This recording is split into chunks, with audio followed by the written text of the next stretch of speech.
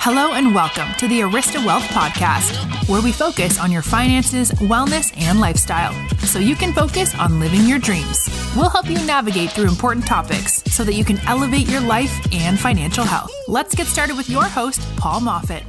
Welcome to the Arista Wealth Podcast. Super excited to have you join us today. The topic that we want to talk about today is something that's got a lot of people wound up. And the topic is the US dollar losing its status. And let's look at some facts before we get into some fake news and some fake history.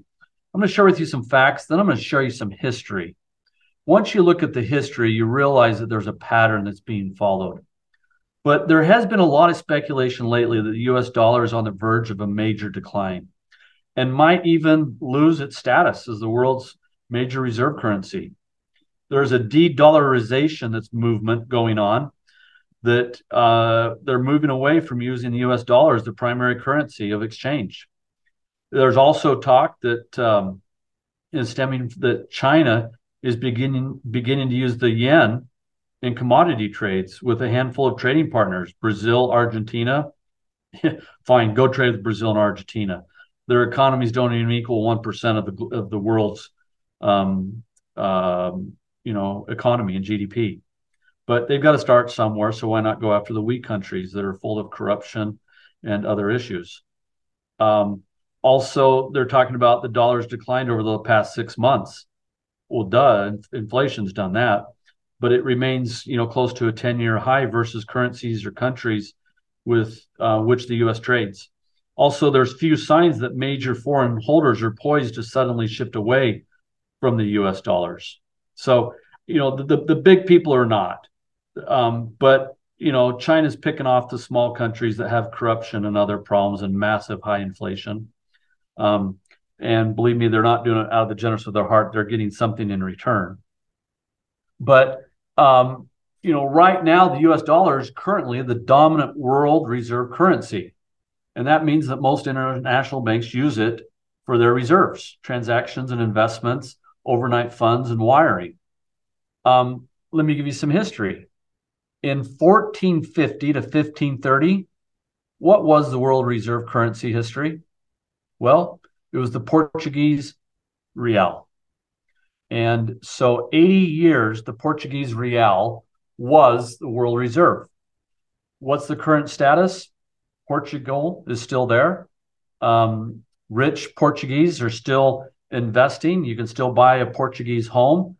Some are saying that Lisbon is the new place to visit in Europe. We'll find out. Let's go from 1530 to 1640, the next years. Question is, what was the world reserve currency in 1530 to 1640? Well, it was the Spanish real. The Spanish real was the world currency from 1530 to 1640.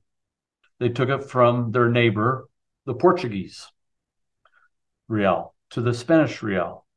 What happened in 1640 to 1720? Believe it or not, guess what country was the world reserve currency? It was the Dutch guilder from 1640 to 1720. So the next 80 years was the Dutch guilder. Still today, I was in Deutschland, Denmark last year. Great restaurants, fun place to visit, great place to be. Their economy is still just fine. Let's go from 1720 to 1850. It was the French franc. The French franc was for 95 years of dominance. It was the world reserve currency. Today, you can buy a piece of real estate. You can open an investment account. You can buy a business. You can sell a business, and you can buy cars. Everything's still functioning just fine. Let's go to the next one, 1815 to 1920, the next 95 years. Guess what the world reserve currency was? It was the British pound. The British pound is still what was the currency during those years. And everything is functioning just fine in London. But they were the world reserve currency. Let's go to the next one.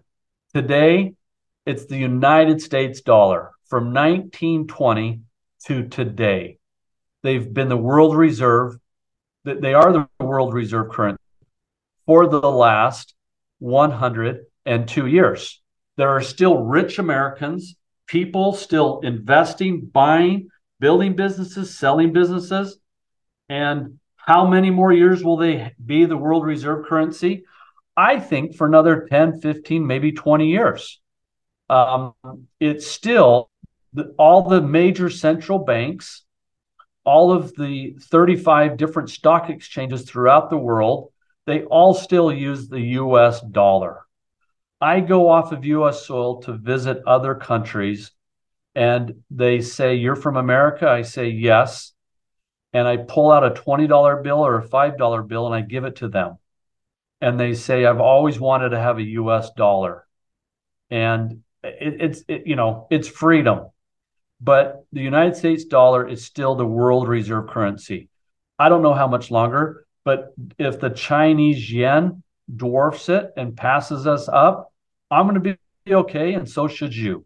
We shouldn't be freaked out about it. That's so true, Paul. I think there's a lot of fear going around, and especially being pushed around in the media, that if the US dollar loses its status, the economy is going to crumble. And we've seen through history, as you mentioned, that economies still hold strong even if its currency is no longer the reserve currency. And in that same token, we also have a lot of data that's showing that this supposed threat is not as close as it may appear. Again, really hard to say one way or another, but we do have some data that suggests the US dollar is as strong as ever. By most measures, the dollar has fallen about 8 to 10% in both real and nominal terms since late last year.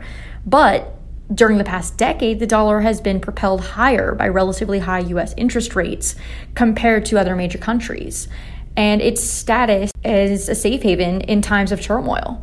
Its value, in fact, has increased by 1.4 times from its 2011 low to its peak in 2022 in real terms, and that's adjusted for inflation as well. So the dollar's real value has actually risen during the past 10 years. The dollar's gains have been broad-based, with similar appreciation versus emerging markets and major developed market currencies. So we're really not seeing any other currencies that are accelerating at a rate that just blows the US dollar out of the water. And the demand is still strong. The foreign holdings of US Treasury securities have grown since 2013, and foreign holdings of US Treasuries have expanded over the past few years as well. We've seen international investment flows indicating that the demand for the US dollar extends beyond US Treasury securities. With the resilient recovery, the U.S. saw the largest inflow of foreign direct investment, long-term investment in businesses and property of any major economy in 2022. And it's also worth noting that as much of the rise of investment flows in the U.S. over the past few years has gone into equities. Dollar demand for transactional purposes has remained steady over the years as well, and it still accounts for more than 80% of financial market transactions. So really, when we start looking at the data, the more short-term data than some of the long-term data and history, we see that the US dollar has been holding strong, and the demand is still there. The international demand is still holding strong, and its value is still holding strong. So while the Chinese yen may be the next up-and-comer, and it is very possible that it could take over as the world's dominant currency, we may still have some fight left before that happens. And even more importantly, as Paul's mentioned, there's nothing to fear. Economies and the world will still turn even if the US dollar no longer remains the world's dominant currency. And so all we can do really is sit and wait and continue to watch as these new financial endeavors emerge and change the financial and economic world that we live in. Let's keep things in perspective. We can go back to these prior years, starting with the Portuguese real, the Spanish real, the Dutch guilder, the French franc, the British pound, and now the US dollar. As you know, every superpower eventually loses its power and dominance, and it shifts to other countries and other regions of the world. Hope that this information is helpful. Look forward in having you join us on episode 43, our next episode. Thank you so much. This episode of the Arista Wealth Podcast has ended, but be sure to subscribe for more advice on your finances, wellness, and lifestyle so you can focus on living your dreams. Don't forget to rate and review so we can continue to bring you the best content. See you on the next episode.